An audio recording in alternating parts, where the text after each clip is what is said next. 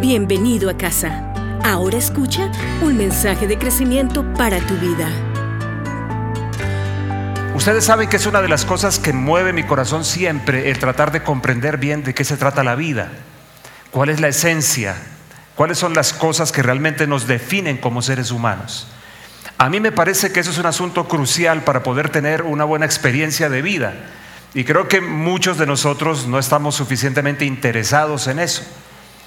Pensando en esto, cuando yo miro la historia del verdadero principio, el verdadero principio de los seres humanos, ¿dónde comienza? Déjenme hacer un pequeño paréntesis aquí, porque es que creo que muchas veces estamos pensando que la historia humana comienza en el capítulo 3 de Génesis.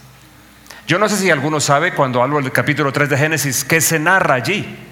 Allí lo que se narra es la historia de la traición humana y la historia de cómo comienzan nuestras desgracias actuales. Todo lo que vivimos, todo eso negativo y toda esa concepción humana como venida menos, rebajada, es la que comienza en Génesis 3. ¿Estás conmigo? ¿Están conmigo? Pero la historia humana no comienza en Génesis 3. Yo creo que es una cosa que deberíamos incorporar a nuestro entendimiento para poder acercarnos a una mejor comprensión de la vida y sobre todo para comprender mejor qué es lo que Dios quiere. Génesis 1 es donde la historia humana comienza. Y si queremos entender bien de qué se trata la existencia humana, cuáles son las cosas esenciales, deberíamos ir hasta allá, comenzar allá y comenzar en esos relatos iniciales a sumergirnos un poquito, a hacerle preguntas a esos relatos de la Biblia para poder ir comprendiendo mejor qué es lo que es humanidad verdadera, sobre todo hoy cuando tanta gente utiliza en filosofía y en política la expresión humana o humanidad.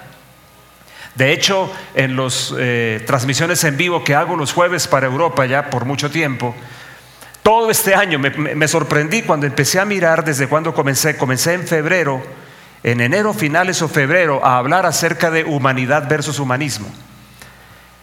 ¿Tú quieres comprender bien qué es el ser humano? Te voy a dar la clave. Mira a Jesús. Y alguien dirá, no se vale porque Jesús es el Hijo de Dios. Claro, pero es que la Biblia dice claramente que Jesús, siendo Dios mismo, se despojó de esa condición de Dios, dice claramente la Biblia.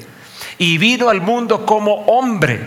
Entonces aquí empieza a operar el tema incorrecto en nosotros. Como hombre pensamos que es exactamente como nosotros, sintiendo las mismas barbaridades que a veces sentimos. No, señores, como hombre fue al principio, para que podamos comprender hacia dónde nos estamos moviendo. Miren, no sé si ustedes son conscientes de esta expresión del apóstol Pablo a Timoteo cuando le dice: hay un solo mediador, hay un solo Dios y un solo mediador entre Dios y los hombres, Jesucristo hombre. ¿No te parece emocionante, como lo dijo el teólogo E.W. Kenyon, no te parece emocionante pensar en que en este mismo momento, al lado del trono de la majestad, hay un hombre, un representante de nosotros por la eternidad? Pero ¿cuál nosotros? ¿Cuál hombre? Hombre como Dios lo pensó, hombre como Dios lo hizo al principio. Y creo que Dios quiere conducirnos en una experiencia humana, pero real.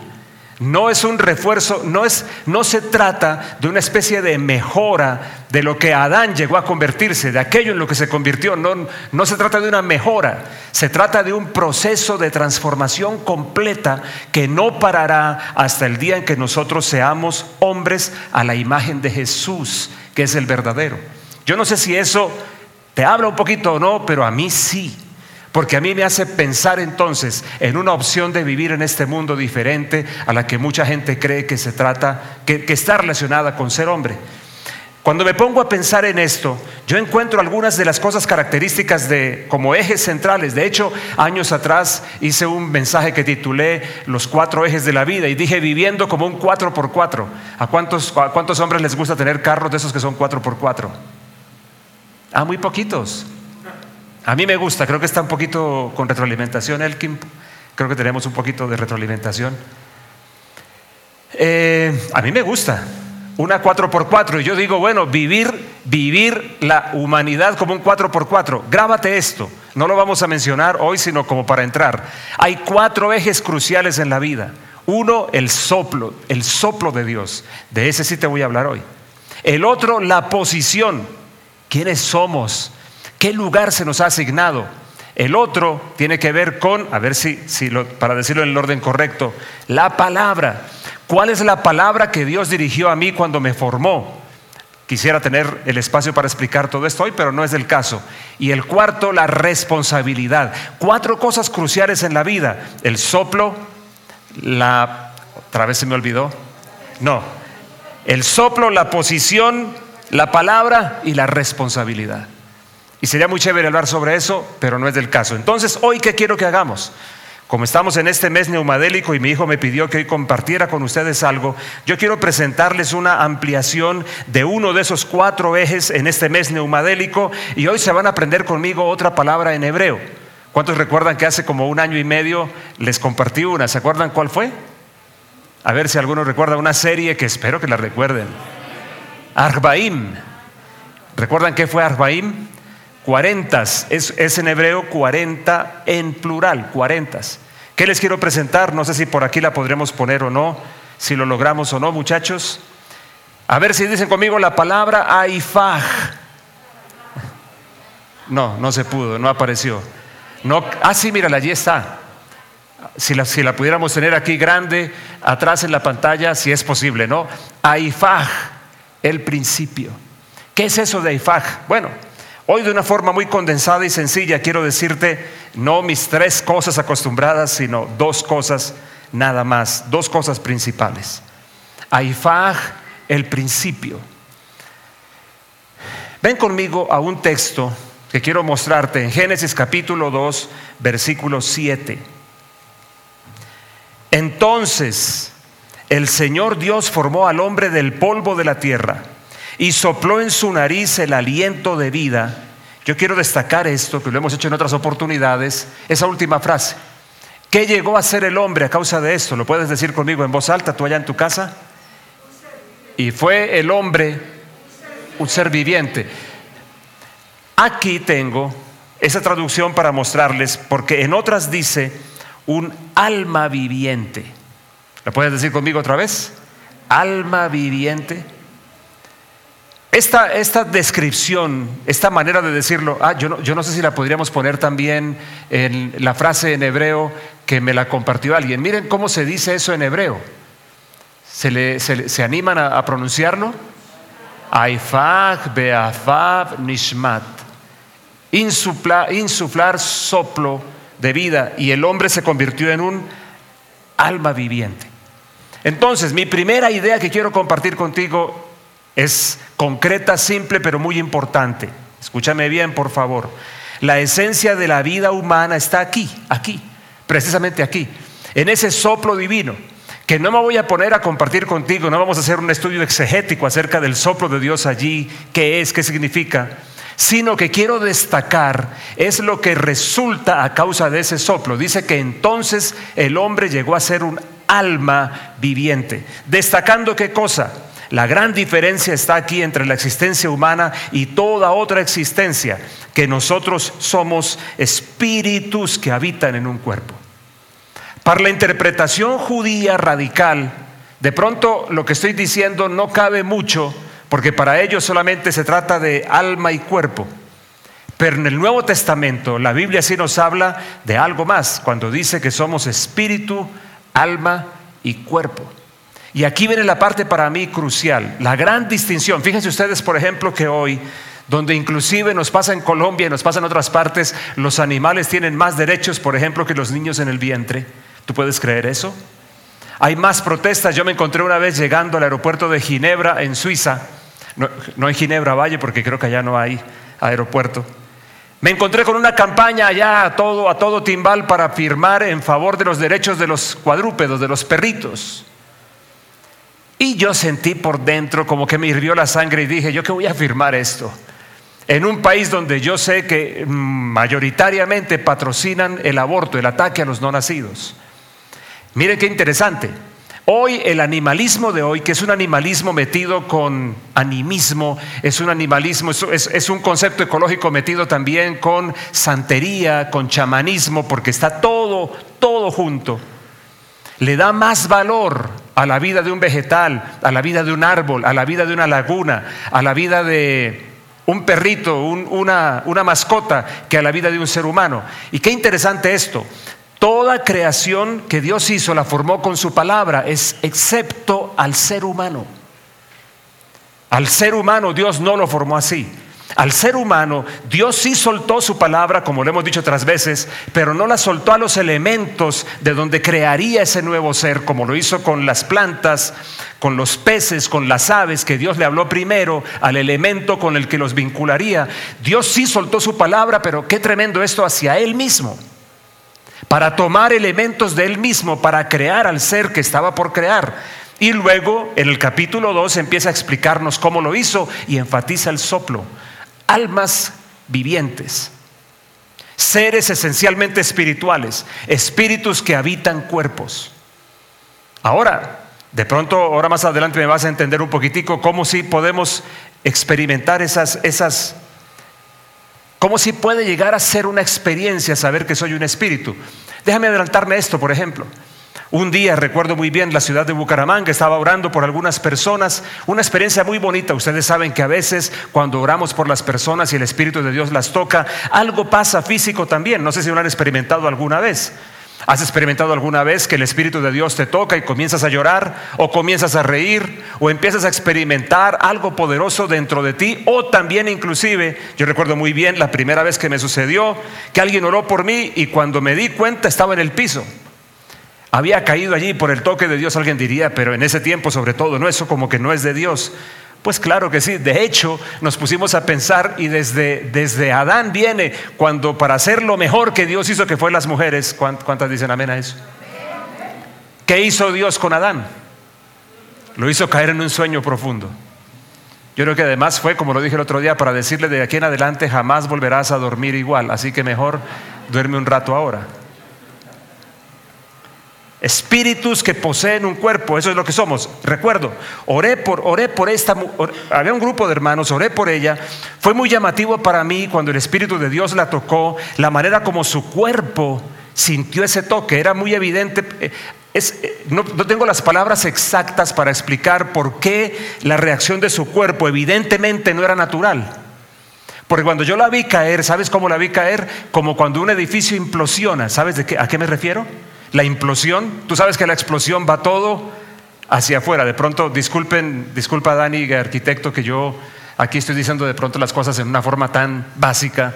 Una explosión va todo hacia afuera. Estoy diciéndolo bien, ¿cierto, Dani? O ingenieros. Y una implosión cae sobre su propio eje. Es mi manera de decirlo. Espero haberlo dicho bien. Se cae sobre su propio eje. Eso literalmente es lo que puedo decirte que vi con esta mujer cuando cayó al piso. Como si hubiese implosionado. Es muy raro. Es algo así como si tú te hubieras quitado un abrigo y lo hubieras dejado caer.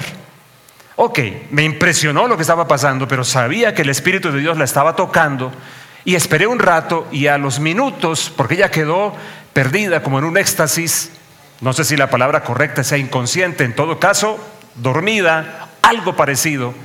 Y no mucho tiempo después despertó, pero despertó muy llamativo para mí, que no despertó muy tranquila, no despertó bien, no volvió de esa experiencia bien. No sé, hasta la fecha me pregunto por qué, pero sí hubo una cosa muy peculiar que ella me dijo cuando ella vuelve y se reincorpora. Dice, no, es que cuando oraste por mí, de repente yo me vi allá, yo me vi afuera, ella estaba afuera y vio su cuerpo allá. No entiendo cómo fue, me decía ella, pero eso me asustó y entonces de repente la experiencia se reversó. No tengo una explicación para eso, pero nunca pude olvidar el asunto, nunca pude olvidar lo que mis ojos vieron cuando ella cae, nunca pude olvidar la experiencia que ella me describe cuando ella me dice, me vi yo allá, vi mi cuerpo allá. Somos espíritus que habitan cuerpo, almas vivientes. La dignidad humana no debería partir ni siquiera del hecho de que somos tan admirablemente bien hechos desde el punto de vista de lo biológico, porque somos admirables, ¿o no? ¿No les parece? Aún los feitos somos admirables. ¿Cuántos dicen amén? ¿Cuántos son de mi grupo? ¿De los feitos? Levanten la mano los feitos que están acá. Más de uno tiene problemas con darse cuenta que es feito. Hay que aceptarlo, hombre, hay que aceptarlo. Algún día dejaremos de serlo, no te afanes. La dignidad humana no viene, somos un ordenamiento tan impresionante, pero esa no es la fuente de nuestra dignidad. Y por eso inclusive, cuando yo soy de los que abogo por la vida, yo soy pro vida, el aborto no es la solución. Yo sé que uno puede discutir excepciones. Primero, admitamos que sean excepciones. Pero soy pro vida, soy el que está en favor de salvar madre, bebé siempre. Pero mi punto no está ni siquiera en el hecho de que somos seres tan admirables y que de hecho sí estamos no sé cuántos renglones por encima de cualquier otro ser vivo, sino mi razón principal es que somos espíritus. La dignidad nuestra viene de adentro, de nuestra esencia, y eso nos hace completamente diferentes.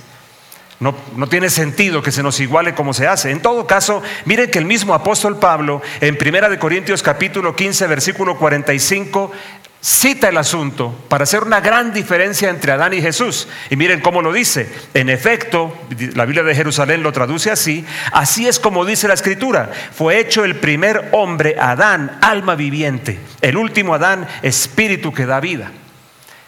Y chévere sería hablar por qué esta diferencia, por qué el último Adán, que es como se llama Jesús, el último de los Adán, por qué lo diferencia aquí y dice este fue superior inclusive. Pero lo que quiero destacar acá es el mismo énfasis: el primer hombre Adán, alma viviente. Mira a la persona que tienes al lado, por favor. Tú crees que la estás viendo y de alguna manera puedo decirte que no. Tú lo que estás viendo, bueno, yo no sé a quién podrás ver tú en tu casa. Tú lo que estás viendo es el lugar donde esa persona vive. Y ese lugar es tremendamente importante. Es algo que Dios hizo tan increíble que inclusive la promesa del sello final de nuestra salvación es la resurrección. Tener un cuerpo como el de Jesús. El cuerpo importa, evidentemente el cuerpo importa. Pero lo que quiero decir no es lo que hace, no es lo que define esencialmente a los seres humanos. Y quiero como enfatizar mucho este punto para que les quede a todos claros. Miren lo que dicen algunos pasajes de Job. La intención de Dios ha sido desde el principio soplar desde adentro de nosotros, desde el principio, alentarnos, fortalecernos, conducirnos, estar de alguna forma en nosotros.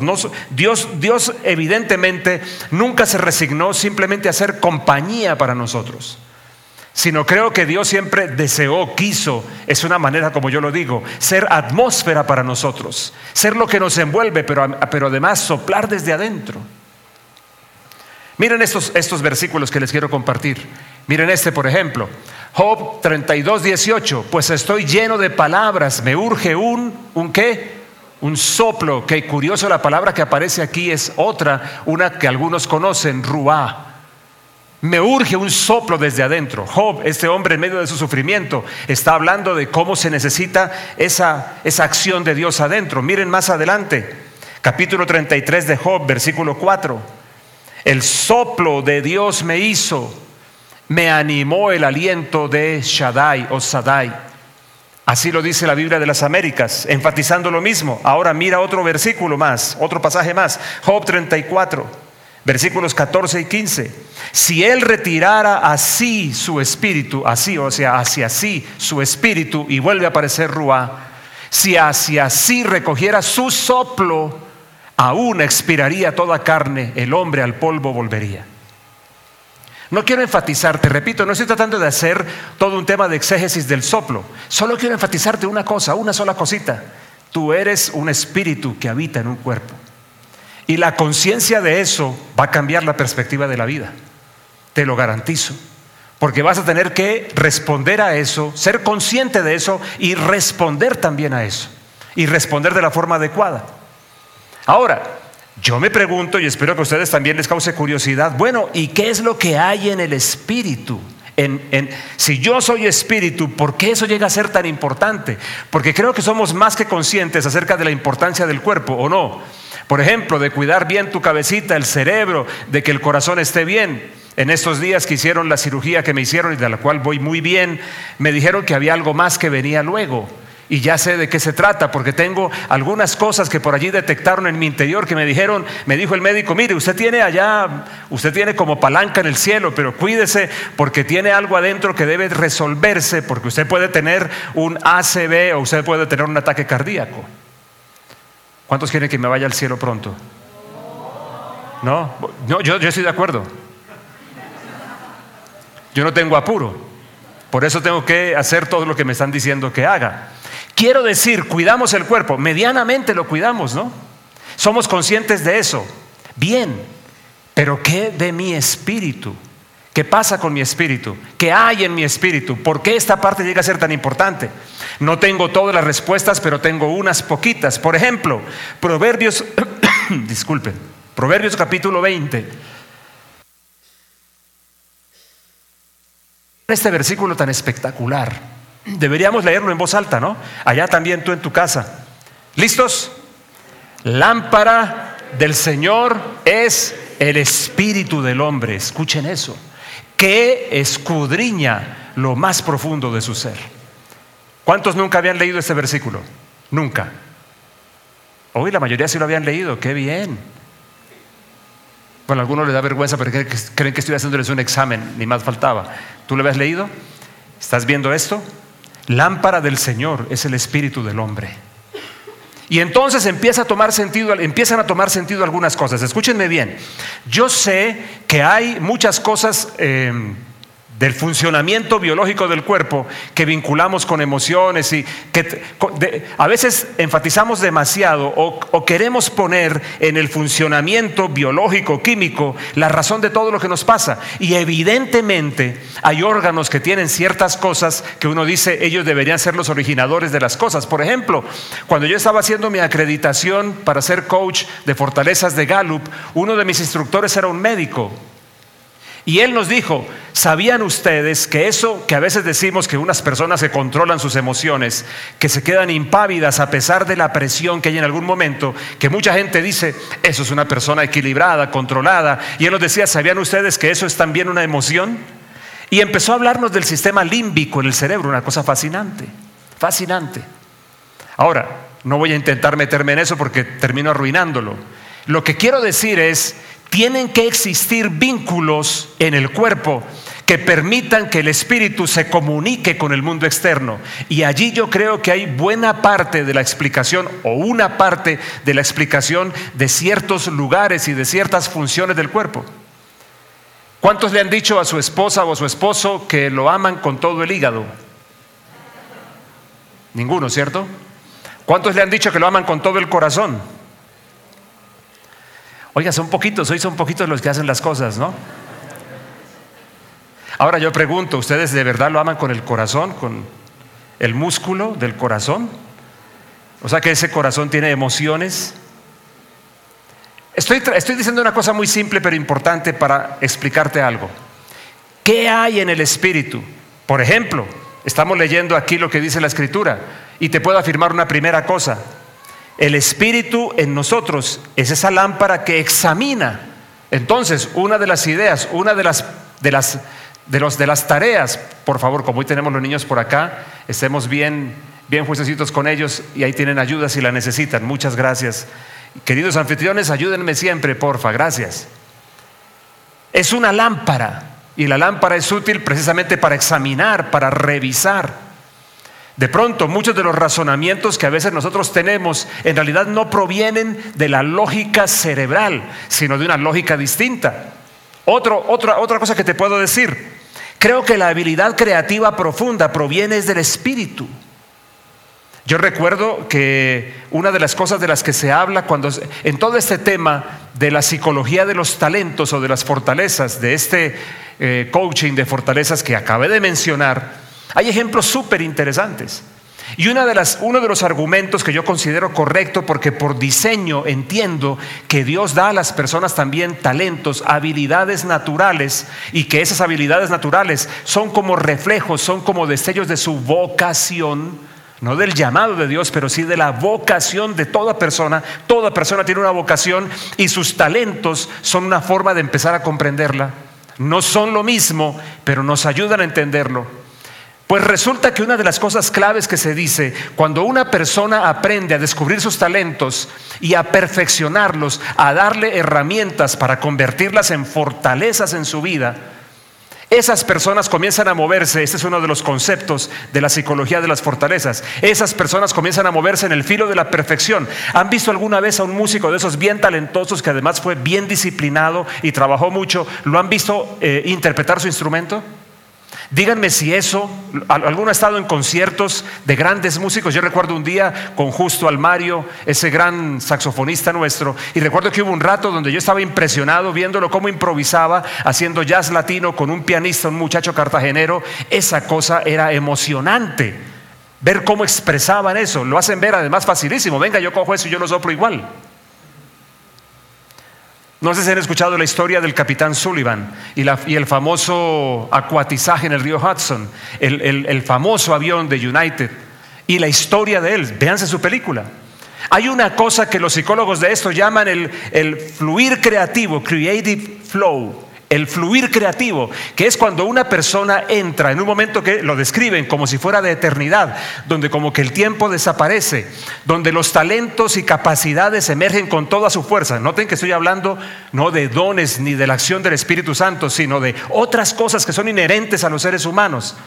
Dicen que él entró en un momento del creative flow, el fluir creativo, y por eso hizo lo que hizo. Y hoy por hoy es un ícono de una respuesta de un piloto en una situación absolutamente imposible que logró salvar las vidas de todos sus pasajeros. ¿Saben dónde creo que reside eso? Aunque yo sé que el cerebro tiene que responder, creo que eso reside en el espíritu. El espíritu humano, allí reside. Pero necesitamos canales biológicos, fisiológicos, obviamente que nos vinculen con el plano natural. Y allí aparecen funciones orgánicas, cerebrales y demás que ayudan a hacer ese enlace. Pero creo que el motor es el espíritu. Otro ejemplo te voy a dar, o otra cosa más. Creo que la capacidad de soñar viene del espíritu. Y te voy a rogar que la diferencia es de la capacidad de imaginar, que viene de la mente. Mucha gente por eso confunde lo que son los sueños de Dios de lo que son sueños naturales y aspiraciones. Mucha gente confunde lo que son visiones que el Espíritu inspira con deseos, inclusive a veces codiciosos, que uno puede tener adentro, o imaginaciones de la mente. ¿Cuántos van conmigo hasta aquí? Imaginar y soñar no es lo mismo. La imaginación viene de la mente, del cerebro, quiero decir más bien, pero la capacidad de soñar viene del espíritu. Bueno, no quiero profundizar mucho más esto, porque tendría mucho que decirte cómo son creados los espíritus, por ejemplo. ¿Qué edad tiene un espíritu? ¿Cómo luce un espíritu? ¿De qué edad luce? ¿De qué edad lucirías tú? Estas son algunas de mis razones para poder argumentar en contra del aborto como un recurso, como lo llaman, interrupción voluntaria del embarazo. Porque, déjame decirte una frasecita que escribí. Cada niño no nacido por causa del aborto es la peor expresión de sueños truncados. Cada niño matado en el vientre de su madre es una solución a problemas sentidos que nunca sucederá. Es un mensaje que nunca llegará a su destino. Es una innovación que no será realizada. Porque el espíritu de ese niño permanece, pero truncaron su vida, así que todo lo que ese espíritu que habitaría en un cuerpo se cortó. Todo lo que significaría se cortó radicalmente y lo perdimos. Aún en las condiciones más difíciles, siempre hay algo particular que cada ser humano trae al mundo y cada ser humano tiene una intención de Dios vinculada con su existencia. Ok, mi primer punto entonces, simple: somos espíritus que habitan cuerpos. Hay que ponerle mucha atención a eso. El soplo de Dios nos define. Y todo lo que es la esencia espiritual debería tomar preponderancia para nosotros. Ahora, no pienses que estoy hablando de una espiritualidad basada en simplemente experiencias o metafísicas o ¿cómo se llamarían estas? ¿Cómo se podría calificarla? Que algunos para buscar experiencias espirituales van y consumen yagé, por ejemplo. La famosa hierba que consumen algunos indígenas para poder entrar en comunión con los espíritus. No hablo de esa espiritualidad. Y por eso entonces voy a mi segundo asunto, que es el de cierre. El neuma de Dios, el Espíritu de Dios. ¿Sabías tú que la única palabra en griego para espíritu es neuma siempre? Y ahí viene un gran problema cuando los traductores quieren explicar cuando habla del Espíritu de Dios o del Espíritu humano. ¿Por qué lo traigo aquí? Ya te voy a explicar por qué, para ir cerrando lo que quiero compartir con ustedes. Lo que sucede es, mira este ejemplo. Primero leamos este versículo, este pasaje, Romanos 8, 15 al 17. Pues no habéis recibido un espíritu de esclavitud para volver otra vez al temor, sino que habéis recibido un espíritu de adopción como hijos, por el cual clamamos Abba Padre. Pero quiero que ustedes miren el versículo 16, que es el que realmente quiero enfatizarles. El Espíritu mismo da testimonio a nuestro espíritu de que somos hijos de Dios. Olvídate de todo lo que es el centro del mensaje. Quiero destacarte esa expresión. El Espíritu da testimonio a nuestro espíritu. ¿Y por qué lo traigo con especial énfasis? Porque lo que quiero decirte es que en el Espíritu, en mi espíritu, se juntan mi realidad y la acción del Espíritu Santo. Mi espíritu es esa lámpara, como leímos hace un rato, y allí el Espíritu de Dios viene para poder activar en nosotros un montón de cosas. ¿Cuál es mi punto aquí? Escúchame bien, por favor. Que Dios quiere activar todas las cualidades de mi espíritu, todo lo que significa que soy espíritu, activarlo completamente, llevarme a una experiencia parecida a la del principio, donde lo que gobernaba era lo espiritual por encima de la razón y de los sentidos. Allí quedamos atrapados luego, limitados a la información de los sentidos, pero el Espíritu de Dios viene ahora para traer a nuestro espíritu, para despertar en nuestro espíritu todas las capacidades que el espíritu humano tiene y para que podamos aprender a movernos en otra dimensión. Y si es posible, es mi punto. Y si estamos hablando de una experiencia pneumadélica, yo tengo que decir esto, que una de las cosas que el Espíritu de Dios busca al visitarnos no es simplemente poder como estar allí como un huésped, ¿cómo se diría? Como un lindo huésped, sino es despertar en nosotros todas las habilidades espirituales que están allí, despertarlas. Cuando una persona nace de nuevo, el Espíritu de Dios viene a ella entonces para activar todas estas cosas que son cruciales en nosotros y para que no vivamos esclavizados solamente por la información de los sentidos, sino que aprendamos a movernos en otro ámbito. Por ejemplo, ese fluir creativo que tiene que ver con talentos y habilidades normales. Imagínate tú, ¿cómo se diría? Exacerbado, despertado, activado por el Espíritu Santo. En el lugar donde tú estés, eres un pintor, me refiero a artista, bueno, también un pintor de ¿cómo se llama ese otro? Como se llame, porque pues no quiero decir la que me viene a mi cabeza.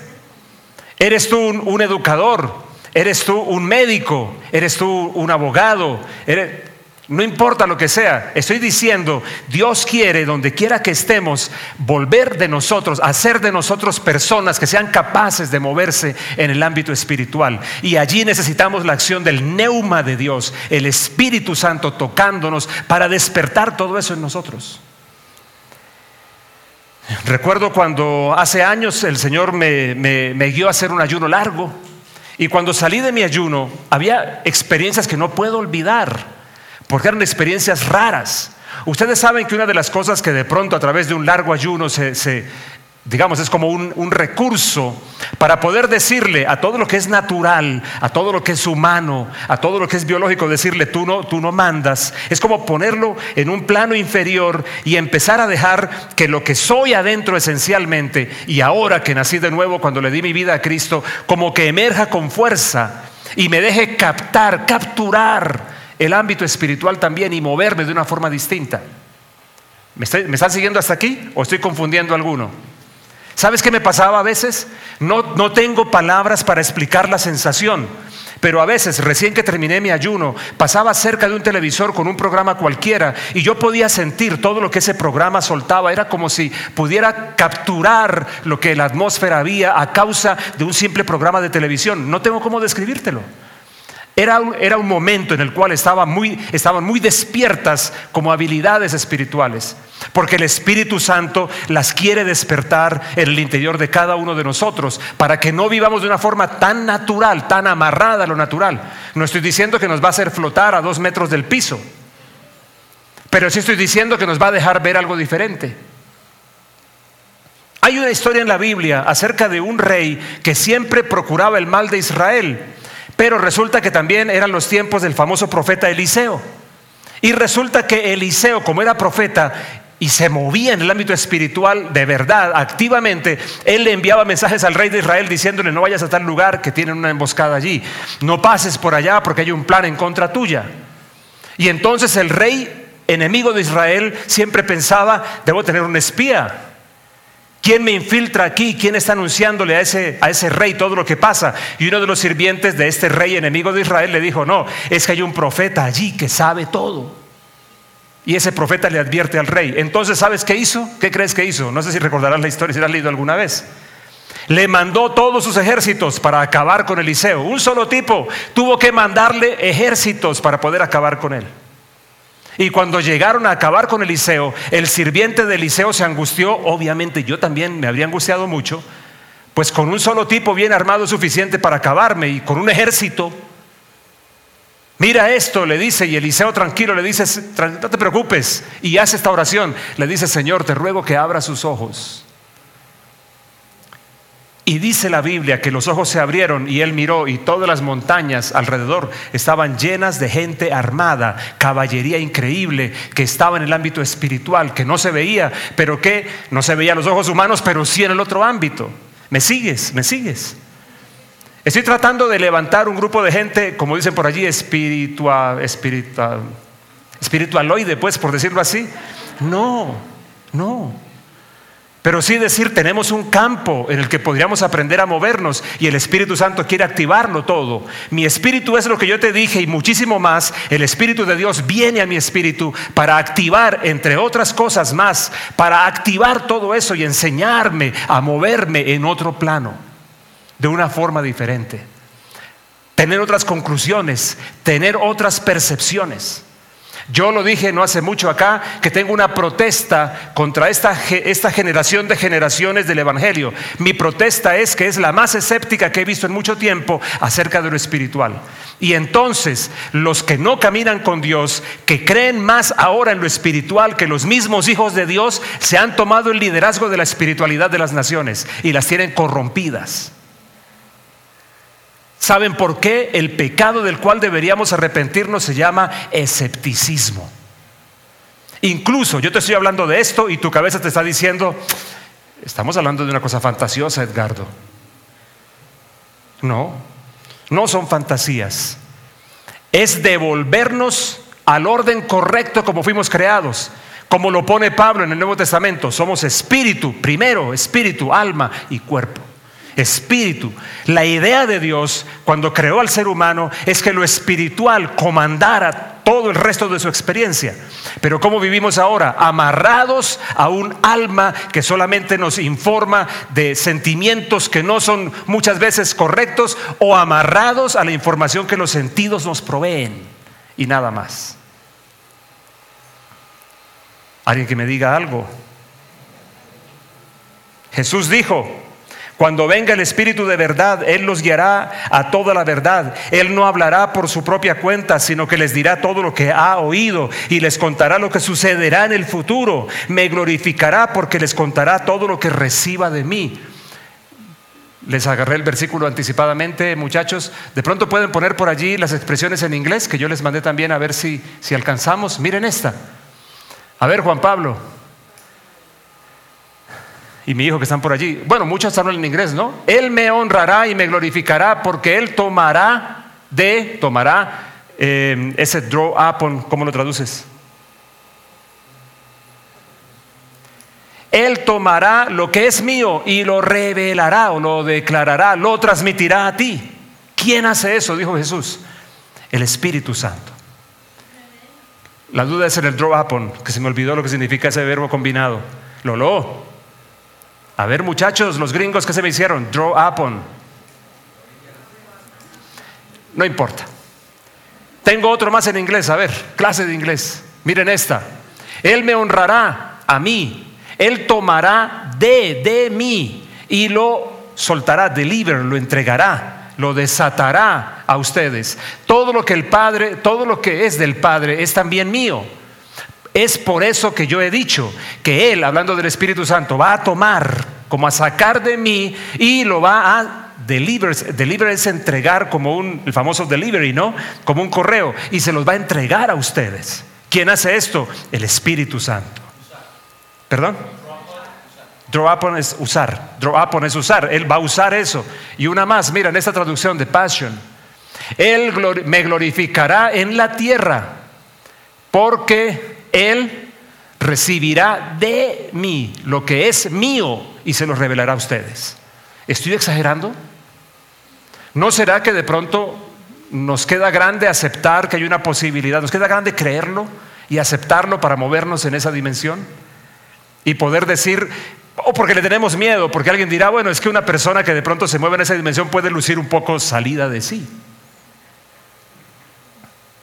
Recuerdo un día, estamos en una reunión y una persona apareció allí hace muchos años y está diciendo que me dicen, Edgardo, que esa persona quiere hablarnos acá. Y yo lo miro, y cuando lo miro fue como si yo no sé qué hubiera pasado, pero yo vi claramente en mi interior, no lo dejen hablar, no lo dejen hablar. Y le dije, no lo dejes hablar, ni lo conocía, pero fue clarísimo en mi interior.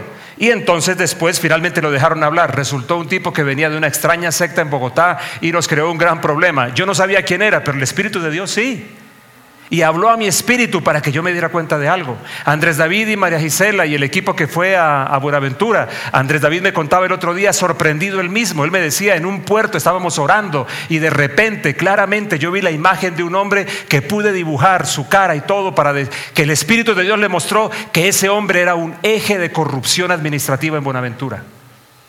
Y lo contaron, entiendo esta historia, Magnolia, Leonel, Magi. Y lo contaron con alguien que es bueno para dibujar o para captar como retratos hablados o algo parecido, y dijeron, sí, sabemos quién es esa persona y vamos a ponerle el ojo encima. La persona existía realmente. ¿Cómo pasan estas cosas? Yo digo, oiga, seamos pues bien pneumadélicos entonces. Si la psicodelia era como estar invadidos de todo lo que venía, de colores, de mucha marihuana, de experiencias raras, que en últimas, ¿sabes de qué se trata? De buscar que hay algo adentro del corazón de todo ser humano que sabe que él está hecho para no estar atado por lo que es su mente y la información de su cuerpo, sino para trascender de ella. Busca yagé, busca marihuana, busca licor, busca lo que sea. Tal vez por esa razón, tal vez no, estoy seguro que por esa razón aparece este versículo con el que vamos a terminar. Efesios 5:18, no sé si lo podemos poner. Cuando Pablo dice una cosa súper interesante y súper rara: no se embriaguen con vino. Antes, ¿qué dice acá? Que es causa de libertinaje. Llénense más bien del Espíritu. Voy a rogarles que estemos de pie, por favor.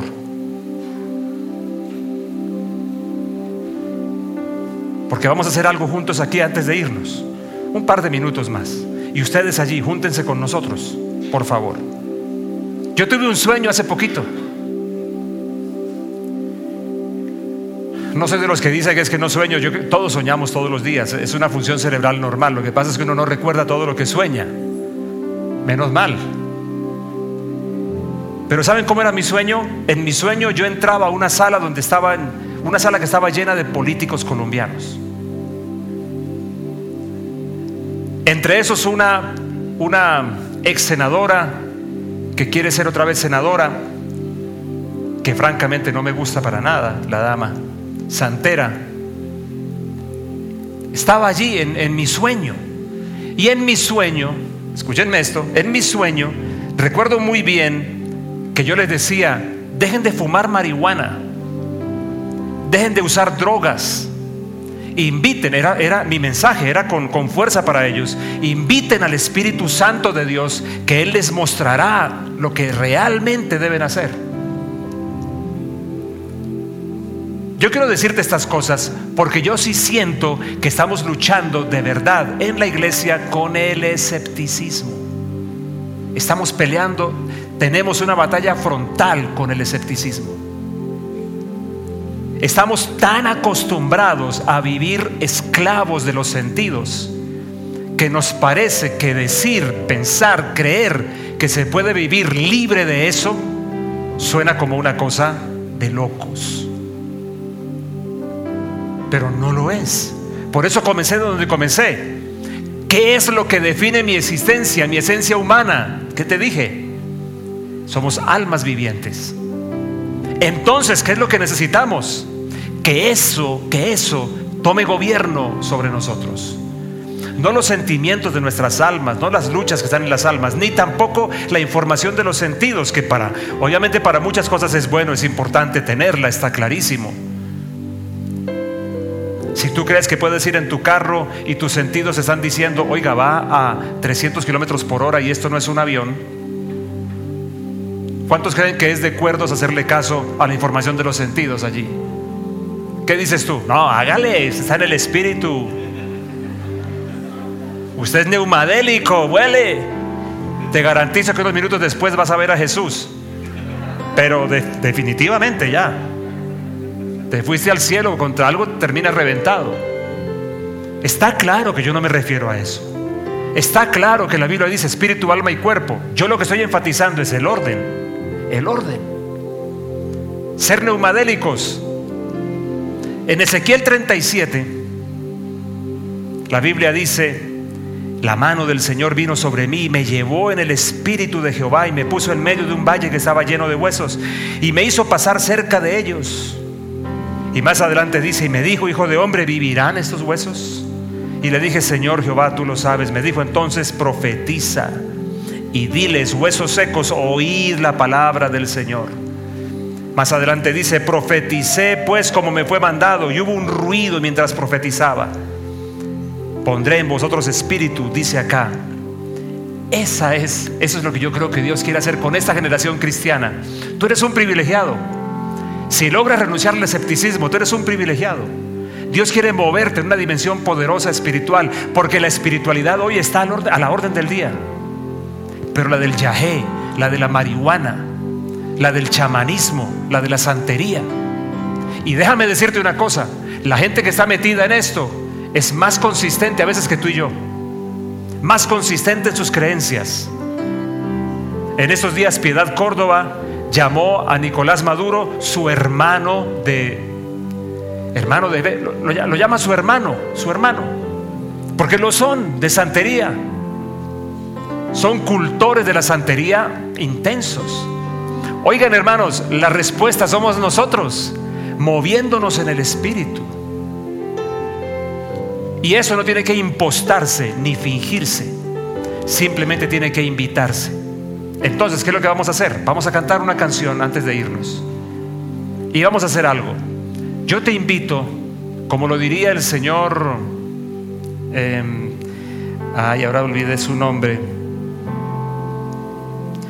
John Austin, el padre del famosísimo pastor norteamericano Joel Austin. Su padre, John Austin, quien fundó esa iglesia que ustedes ven asombrosa en Houston, Texas. ¿Sabes qué decía él? Le decía a la gente: usted necesita una segunda experiencia con Dios. ¿Y sabes a qué se refería? La primera, usted necesita un encuentro con Jesús para que el Espíritu de Dios venga sobre usted. Pero usted necesita una segunda. Usted necesita que el Espíritu Santo lo llene. Una segunda experiencia con Dios. Yo recuerdo el miércoles santo del año 1977. Esa mañana, leyendo la Biblia, recuerdo muy bien que un versículo me saltó a la cara. Hasta ahora no habéis pedido, dice el versículo, una frase de Jesús: pedid para que vuestro gozo sea cumplido, completo. No recuerdo el versículo exacto. Le hablé a mi amigo Rusben Ruiz, que hacía como las veces de mi padre espiritual, y me dijo: eso es que Dios le está hablando. Dios me está hablando. Sí, esa experiencia que está teniendo es que Dios le está hablando. Ok. Llegué esa noche entonces a la reunión donde predicaba un joven predicador, no muy joven, pero era joven. Y recuerdo muy bien que le dije: ok, Señor, yo escuché desde el primer día que hay algo que llaman ser lleno del Espíritu Santo. Eso fue lo primero que yo escuché 3 semanas atrás de ese día. Le dije: pues yo quiero eso. Si tú dices que no he pedido, yo quiero pedir hoy. ¿Cuántos saben lo que dice Mateo 7:7? Pedid y se os dará, llamad y se os abrirá, buscad y hallaréis. Dicho al revés, quizá algunas cosas no las hemos recibido porque no las hemos pedido. Quizá algunas puertas siguen cerradas porque no hemos tocado para que se abran. Quizá algunas cosas no las hemos encontrado porque no las hemos buscado. Tan simple como eso. Empecé y ore y él pasó la alabanza de ellos, que por cierto era muy, muy básica, para no decir otra palabra.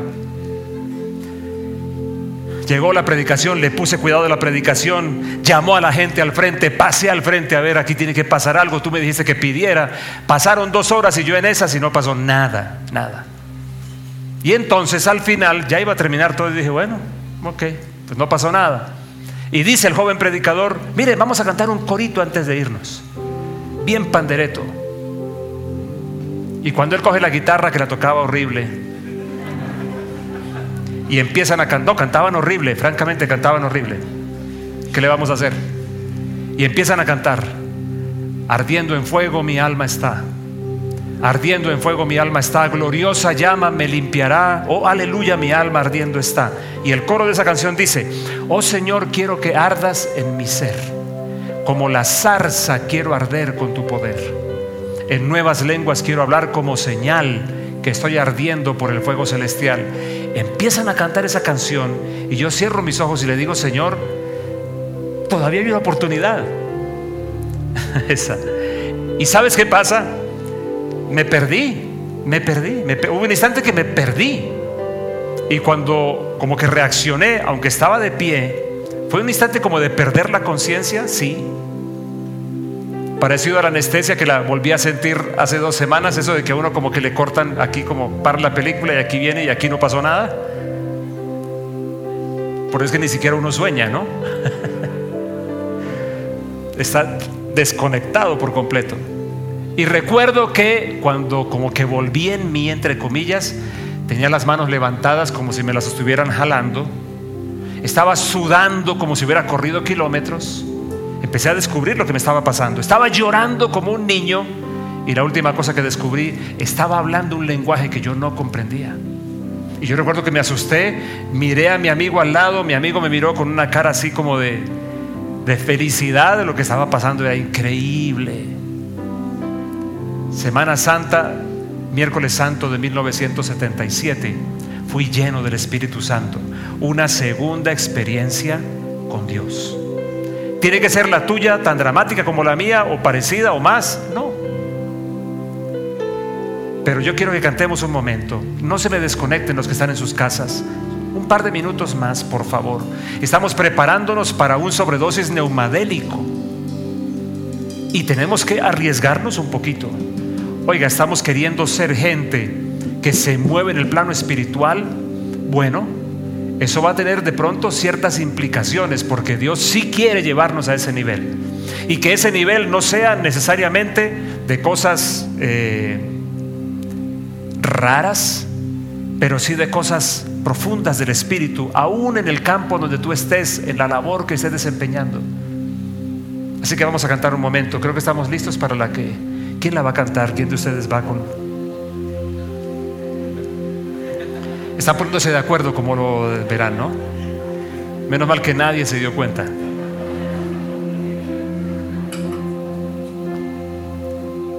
Cierra tus ojos un momento, por favor. Tenemos por aquí de los avivadores. Magi, Andrés David se me perdió, no sé mi hijo qué se hizo. Avivadores, ¿hay por aquí algunos? Porque los necesito activos, paseándose. Solo te pido 5 minutos. Para mí fueron suficientes aquella noche. Ahora, si tú no le has dado tu vida a Jesús todavía, allí en tu casa o aquí, tú no puedes tener una segunda experiencia con Dios sin tener la primera. Tu primera experiencia con Dios es darle tu corazón a Jesús, invitarlo, para poder experimentar un milagro que la Biblia llama el nuevo nacimiento, que es que tu espíritu, tú eres espíritu, pero sin Jesús el espíritu está muerto. Y muerto no significa que no exista. El espíritu muerto significa que no responde a Dios. No responde a Dios. Responde a muchas cosas, pero no a Dios. Necesitas a Jesús en tu vida. Es la primera experiencia. Si tú estás aquí por primera vez, aquí en el auditorio, y no has hecho esto, esta es la primera cosa que necesitas. Porque una segunda experiencia será eso, una segunda, que es el Espíritu Santo llenando y despertando todo lo que tú eres, un alma viviente, un espíritu que habita en un cuerpo. Vamos a cantar un momento. Cierra tus ojos, extiende tus manos hacia adelante, por favor.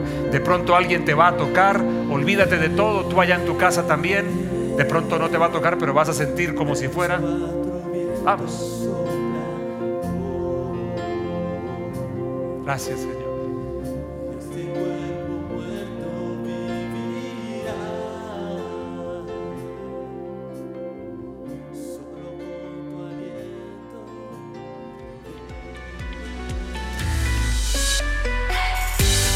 Esperamos que hayas podido experimentar la presencia de Dios por medio de este mensaje. Para escuchar más, ingresa a lanube.iglesialacasa.co o a través de lacasa.co.